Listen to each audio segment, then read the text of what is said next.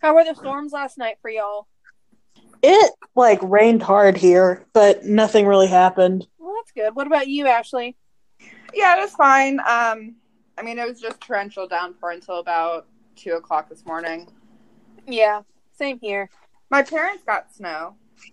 Oh, cool. Yeah. I was about to say, wasn't it snowing up there in Denton and South Lake and stuff? Yeah. And up in McKinney too. Yeah. I'm really surprised I didn't get any snow here being so close to it, but There was some snow in Garland. Oh. Because my aunt lives there. They got a little bit of snow. I missed all of the snow. Yeah, apparently. That's some bullshit if I ever heard any.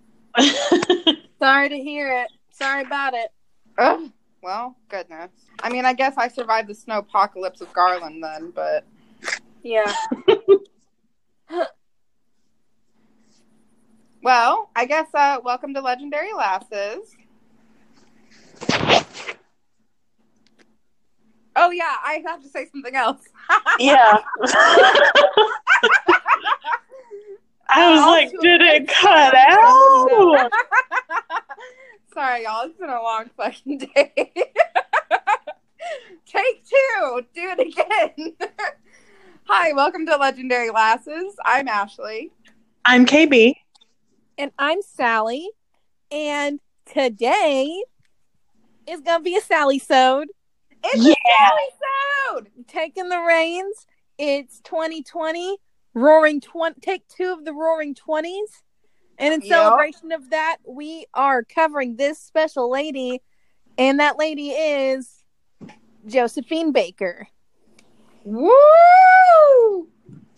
Yes. So, Josephine Baker, what do y'all first think? I know the name. Okay. And I can kind of picture what she looks like. So I had a class that talked about her. So I have a little bit of an understanding about her life, but it was like a blip in our syllabus, you know? Yeah, me too. That's how I remembered her. Just a little blip, and we watched a little clip of what she did. Yeah. So I'm going to read that first paragraph in Wikipedia. Okay. Josephine Baker was an American-born French entertainer, French resistance agent, and civil rights activist. Her career was centered primarily in Europe, mostly in her adopted France. Baker was the first African American to star in a major motion picture, the 1927 silent film Siren of the Tropics, directed by Mario Nalpas and Henry Etiavant. Yeah. Okay. She was super awesome. And I was like, I think you're bringing in the second take of the Roaring 20s. I think this is just the perfect person. Yeah. This is awesome. Okay, I'm so excited. So, Frida Josephine McDonald was born on June 3rd, 1906 in St. Louis, Missouri, to Carrie McDonald. Hey, what up, fam? What? Sorry. Oh, you're good. To Carrie McDonald, a washerwoman who had given up on her dreams of becoming a music hall dancer. And her father, I'm going to read a little bit about. Or okay. Her alleged father is Eddie Carson, who is a vaudeville drummer, who abandoned Carrie and Josephine shortly after her birth. And I'm going to read a little excerpt from the book Josephine, the Hungry Heart by John Claude Baker, who's one of Josephine's adopted sons.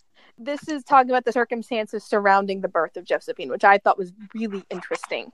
Okay. The records of the city of St. Louis tell an almost unbelievable story. They show that Josephine Baker's mother, Carrie McDonald, was admitted to the exclusively white female hospital on May 3rd, 1906, diagnosed as pregnant. She was discharged on June 17th, her baby, Frida J. McDonald, having been born 2 weeks earlier. Why 6 weeks in the hospital? Especially for a black woman of that time who would customarily have had her baby at home with the help of a midwife. Obviously, there have had to been complications with the pregnancy, but Carrie's chart reveals no details. The father was identified on the birth certificate simply as quote-unquote EDW. Oh. I think Josephine's father was white, so did Josephine, so did her family. People in St. Louis say that Baker's mother had worked for a German family around the time she became pregnant. Oh. He's the one who must have got her into that hospital and paid to keep her there all those weeks. Also, her baby's birth was registered by the head of the hospital at a time when most black births were not. I have unraveled many mysteries associated with Josephine Baker, but the most painful mystery of her life, the mystery of her father's identity, I could not solve. The secret died with Carrie, who refused to end to talk about it. She let people think Eddie Carson was the father, and Carson played along, but Josephine knew better. Whoa. Okay. Yeah. Wow. Yeah. I felt like this was going to get crazy when you said alleged father. Yeah. Yes. So, like I said, Eddie Carson abandoned Carrie and Josephine shortly after her birth. Okay, question. Yes. You said something that they said that she was working for a German family? So that's not Carson. No, because Eddie Carson was a vaudeville drummer. Then why is this? Okay. I don't know. It just says she let people think Eddie Carson was the father. And he played along. Oh. Yes. Okay. After Eddie Carson left, her mother Carrie remarried soon after and would have several more children in the coming years. Josephine spent her early life at 212 Targhee Street, known by some St. Louis residents as Johnson Street, and that's in the Mill Creek Valley neighborhood of St. Louis. I don't know where that is in geographically in the St. Louis area, but it's a racially mixed low-income neighborhood near Union Station, and it's consisting mainly of rooming houses, brothels, and apartments without indoor plumbing. Lovely. Yeah, Josephine was always poorly dressed and hungry, and then she developed street smarts playing in the railroad yards of Union Station. She was always hungry? It made me sound like she was like Aladdin, because she got street smarts. What's that Street Rat song? Yeah, Riff Rat, Street Rat. I don't buy that. Oh, that's it. That honestly, that's the best song in Aladdin, and that might be Ashley's hot take for the episode. But it's a good song. Really, that's the best song in Aladdin. In my opinion, yeah. Okay. Followed very closely by Prince Ali. Okay, that's valid. Yeah. Okay. At 8 years old, to help support her family, Josephine cleaned houses and babysat for wealthy white families. At 8? At 8 years old. And she was often being poorly treated. There is a record of one woman abusing Josephine by burning her hands when she put too much soap in the laundry. Yeah. So at the age of 13, she ran away from home and was working as a waitress at a club. She lived I'm sorry. Did you say at 13? Yes. She lived as a street child. That's what the term was, in the slums of St. Louis. She was sleeping in cardboard shelters and scavenging for food in garbage cans and making a living with street corner dancing. Okay. Oh, no, it gets really weird now. Oh, no. So while there, she married a man named Willie Wells, from whom she divorced only weeks later. And she's, again, how old? 13. And this is what time period? This is the late teens and the early 20s. Good grief. Yeah. She divorced. Yeah. At the age of 15 in 1921, she married Willie Baker. That same year, she was recruited to the St. Louis Chorus vaudeville show. Oh. Yeah. Her mother didn't want her to become an entertainer and scolded her for not tending to her second husband. Can you imagine being 15 and you're on your second marriage? Nah. Good gracious. Yeah. I can't even imagine being on my first marriage now, and I'm 26. Yeah. Yeah. Same. So she then went to New York City with the vaudeville show. This was during the Harlem Renaissance. She was performing at the Plantation Club, which was Florence Mill's old stomping ground. And she was in the chorus line for some really big Broadway reviews. Shuffle Along in 1921 with Adelaide Hall. Oh, wow. And The Chocolate Dandies in 1924. So in the chorus line, her position was sometimes referred to as quote unquote the pony, which is placed at the end of the chorus line, and kind of a challenging position that required more vocals and rhythm but comedy. And so it's the last person of the line, and they're the one that dances as if they don't know any of the steps, only to perform the entire routine perfectly during the encore. Oh, yeah. interesting. Yeah. And she was really good at it. People took notice, and eventually it was made her the quote-unquote highest paid chorus girl in vaudeville. Wow. Damn. Yeah. So in 1925, she divorced her husband, Willie Baker, but kept his last name professionally for the rest of her life. Hence the name Josephine Baker. I guess just because it rolls off the tongue, or maybe because she was using Josephine Baker, maybe like her name was picking up more. That would make sense. Yeah. Sure. Okay. That same year in 1925, she sailed to Paris and opened in, there are some French names in here that you're going to do great. I'm probably going to butcher. No, you're going to do great. I believe in you. Okay. Well, the review was called La Revue Negre at the Theatre des Champs-Élysées. I don't know. Champs-Élysées. Yeah, I don't know. In Paris, she became an instant success. This was the beginning of, I would say, burlesque dancing. Became a big icon where it was the most famous costume was it was a skirt made of artificial bananas. What? And, yeah. And so her success with that, and with the exposition de art, I don't know. It gave birth to the term Art Deco. So like, I'm not going to pronounce all these French names. I'm not fancy. It gave birth to the term Art Deco. Well, that's really cool. Yeah.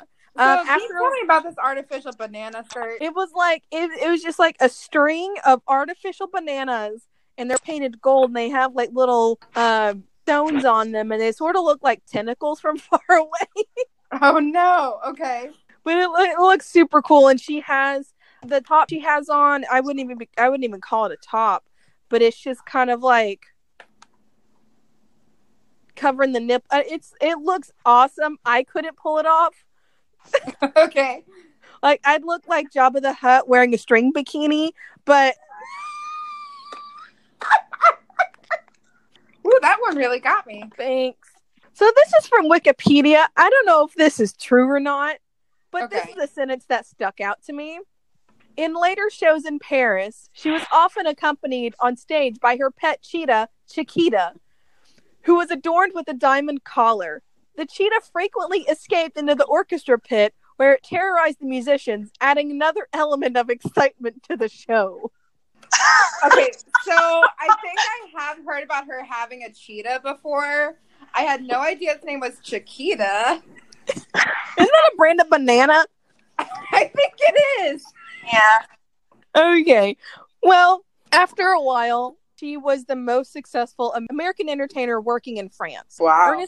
Ernest Hemingway called her the most sensational woman anyone ever saw.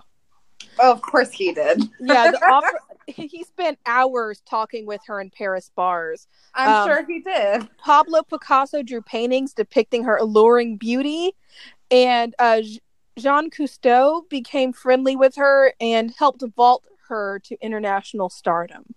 Wow. Mm-hmm. Then she started doing films, like I was talking about earlier. She was in the film Siren of the Tropics in 1927, Zuzu in 1934, Princess Tam Tam in 1935, and Fausse Alert in 1940. That seems like quick succession for that time, right? Yeah. Mm-hmm. So, despite her popularity in France, she never attained the equivalent reputation in America. In 1936, she returned to the United States for the revival of Ziegfeld Follies on Broadway. Oh, okay. Yeah, she generated less than impressive box office numbers and later was replaced by Gypsy Rose Lee. Oh, what? Yeah. That's weird. Okay. Yeah. So hold on, sorry. How did we like Gypsy Rose Lee better than Josephine Baker? I don't know. Well, I'm going to get to that because these are some commentary. This is Time Magazine referred to her as, and I'm quoting this. Uh-oh. Oh no, I'm scared. Don't say it. Quote unquote. And they're referred to as, quote, Negro wench whose dancing and singing might be topped anywhere outside of Paris, end quote. Oh my gosh. Excuse me, sir? When you asked that, I was like, racism. That's a good point. Go point. But I'm gonna need the sir to sit down. Yeah, I was really pissed off. And then other critics said her voice was too thin and dwarf-like to fill in the like. Yeah, dwarf-like to fill in the Winter Garden Theater, and I'm very confused by that term. What does that even mean? I don't know. Like it wasn't a big enough sound? I guess not. So after it was fine. Yeah, after this not a great response to her, she was obviously heartbroken. She returned to Europe and married an industrialist named Jean Leon, and then you do it, girl. Honestly, you go and live your best life, and if that's in Europe, and then and because she married him, she became a legal citizen of France, giving up her American citizenship. Hell yes, girl. That's your best life. Hell yeah. Yeah. Forget them assholes in New York. Yeah. So we're now gonna step into the late 30s, specifically 1939. This is the beginning of World War II. Hitler's return. Yeah. Well, Germany's return, I guess. Mm-hmm. So, in September of 1939, France declared war on Germany. Hey, do y'all want to hear a really bad World War II joke? Oh, no. Do we? We're already here.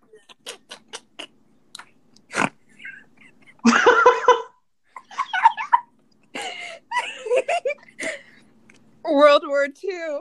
A war so fun we did it again. What? Or no, it's that was it? It's so nice. We'll do it twice. Oh God. Okay. It didn't land, Ashley. I hope you're aware of that. I'm sorry. It's because I was laughing too hard. Okay. Well, France declared war on Germany.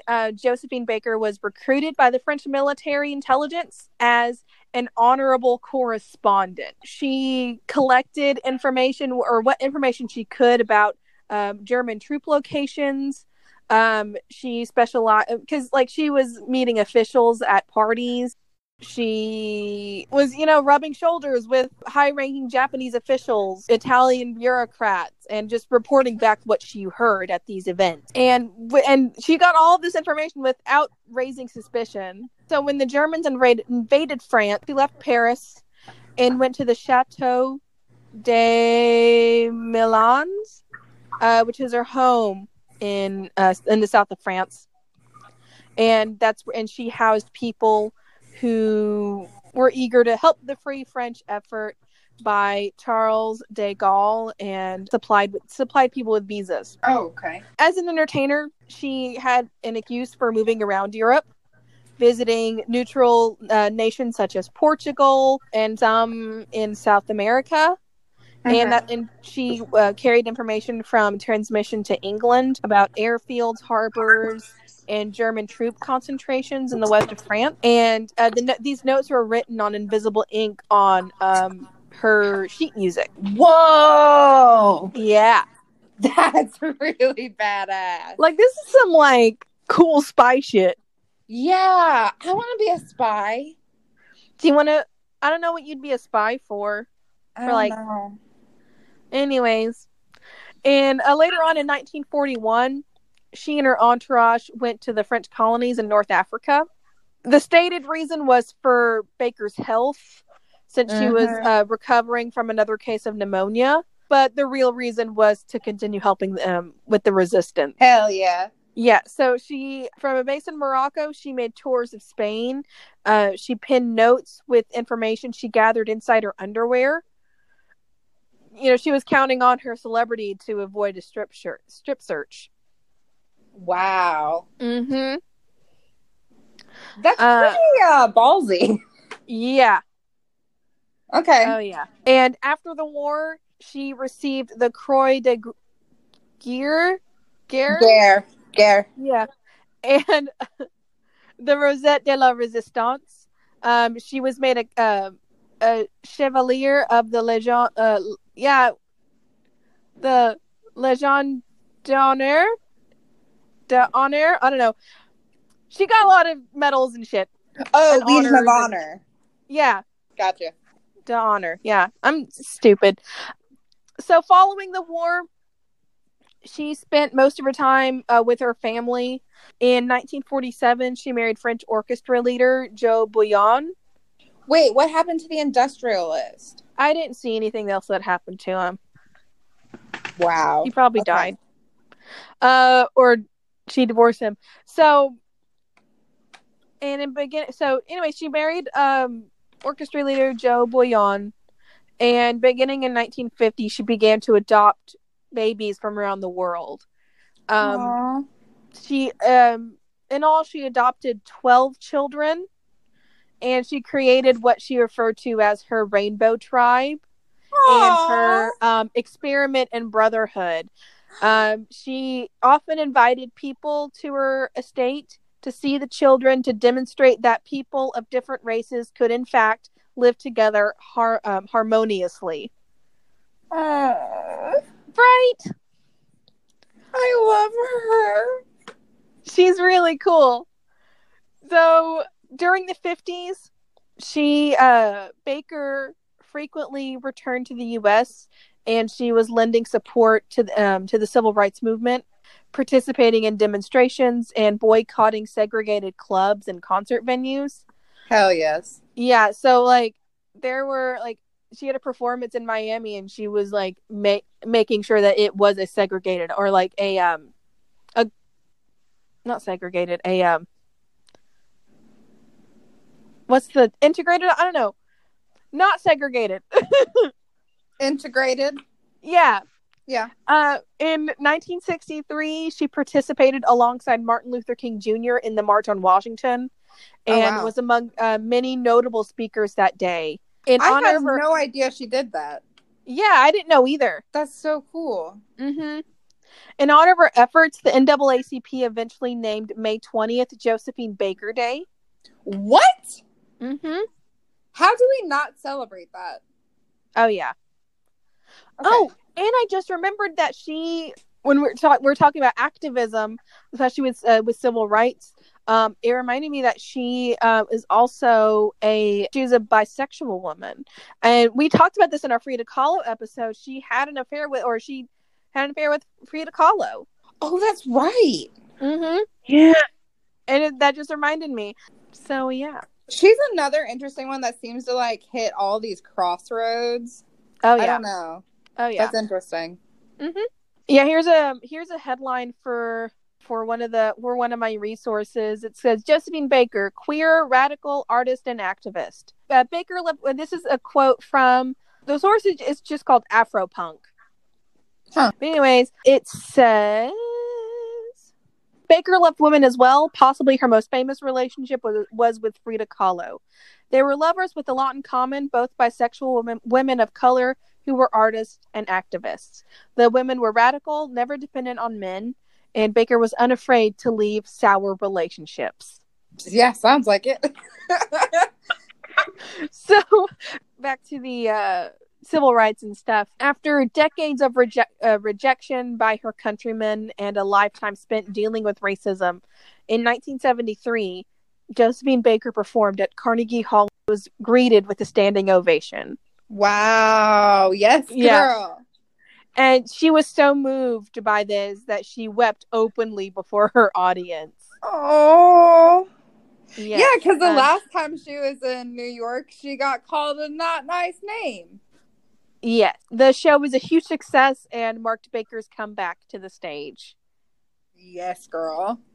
In April of 1975, Josephine Baker performed at the Bobino Theater in Paris in the first of a series of performances celebrating the 50th anniversary of her Paris debut. Numerous celebrities were in attendance, including Sophia Loren, Princess Grace of Monaco. Oh, wow. Who was a dear friend of Josephine for years. And days later, on April 12th, 1975, Josephine Baker died in her sleep of a cerebral hemorrhage, and she was 68 years old. Oh my gosh. Yeah. On the day of her funeral, more than 20,000 people lined the streets of Paris to witness the procession, and the French government honored her with a 21-gun salute, making Josephine Baker the first American woman in history to be buried in France with military honors. Oh my gosh. And that's the story of Josephine Baker. Okay, well, I want to be her when I grow up, first of all. Yes. Second of all, that's incredible that she receives military honors on the day of her funeral. Mm-hmm. Like, granted, she did all this stuff during the war, which, like, more than, what's the word I'm looking for, deserves it. Mm-hmm. But it's interesting to me that even though she was still a civilian, and it's years later, they still did that. Yeah. I think that's what's interesting to me about that. We talked about this a little bit ago, where because I didn't know a lot about Josephine Baker. Yeah. After reading this and after doing some research, I was like, what the fuck? Like, she was a total badass. Yeah. And if you see pictures of her, I mean, she's stunning.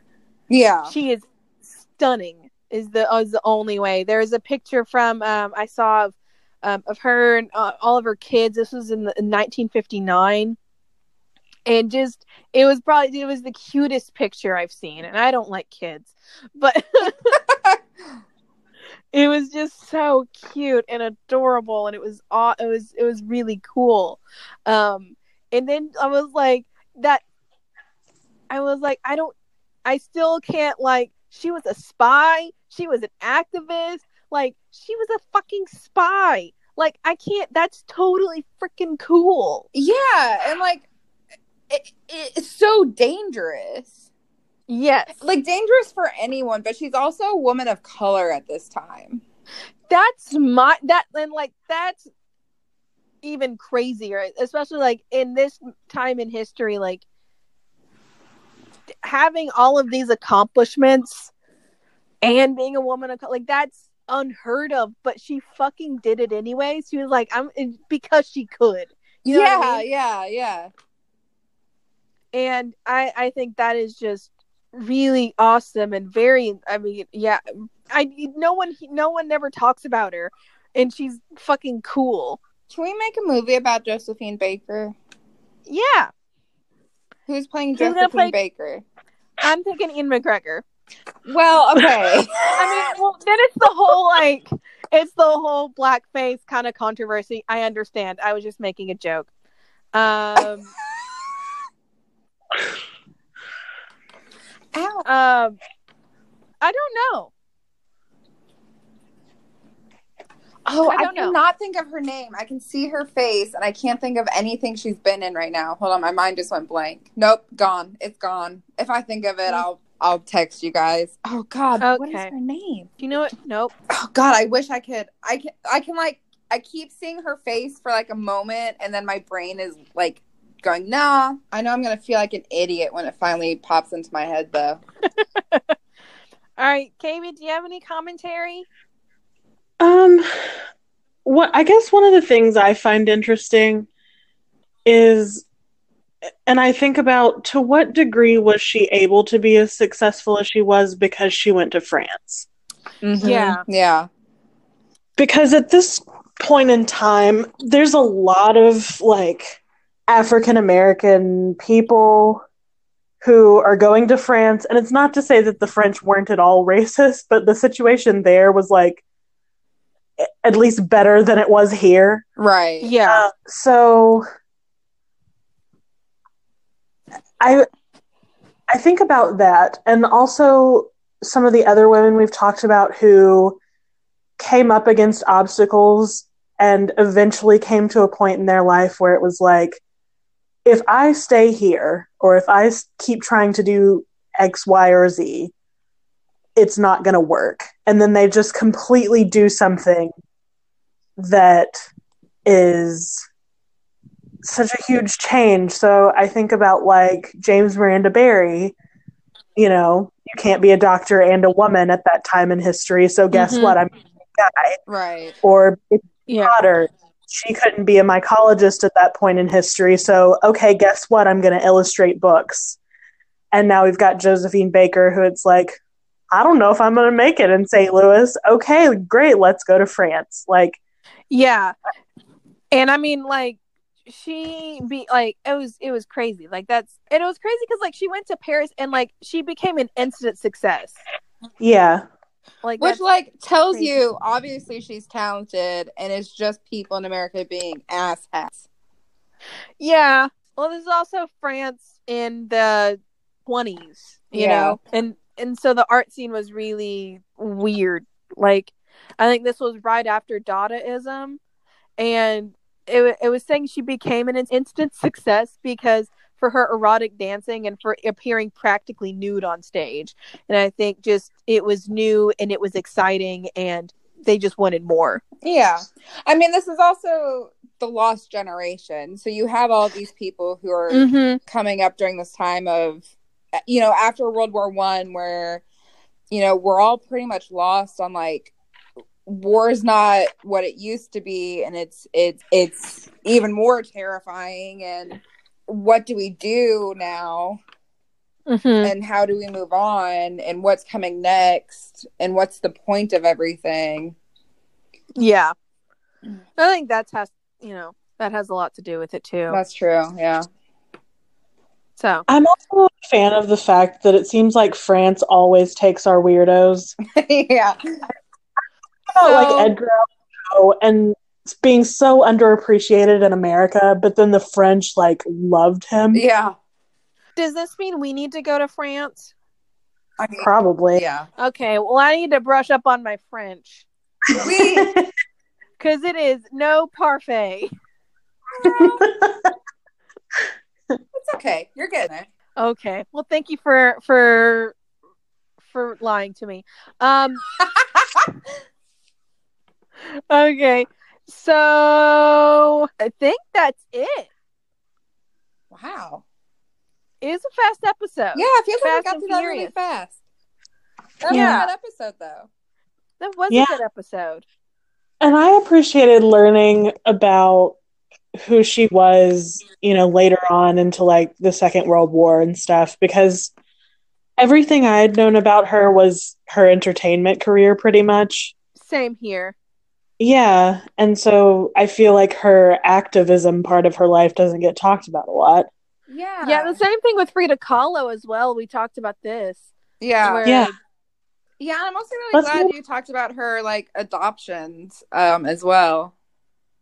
Yeah, I thought that was really, really cool. Yeah, I'm definitely going to have to read up some more on Josephine Baker, and I'm going to start writing us a movie script. Okay. Maybe this will be our first crowd-funded Legendary Lasses film. Okay. Can I be in it? I'll just probably be an extra. Sure. Do you want to be one of the weirdos in France? Yes. Okay, great. Is Gertrude Stein what are you doing around this time? Yeah, Gertrude Stein? Yeah. Yeah, she's around. I can grow out my brows and be Frida Kahlo. I mean, sure. Yeah. Sure, girl. Okay. KB, what are you being in the movie? I don't know. I don't know why, but that was really funny. Zelda Fitzgerald. Oh, geez. Mostly just because I want you to be very swoony and dramatic. Oh my gosh. Yeah. I have been Zelda once before, and it was a catastrophe. What do you mean? So it was when I was taking that one-person show class, and we do a historical figure, and I love Zelda, but I also feel like she's a big fat mess, and that like went into my acting a little too much. Like, it was just I would pay anything to watch you do this. Yeah. All right. So, who wants to do the outro? Okay. Well, first of all, thank you for listening. That's number one. We appreciate you guys. We do have a bunch of social media. We have Twitter, Instagram, Facebook. All of those are at Legendary Lasses, so you can find us that way. We also have an email address that's legendarylasses@gmail.com. There you can send us any of your suggestions or feedback, people you'd like to hear us talk about, things like that.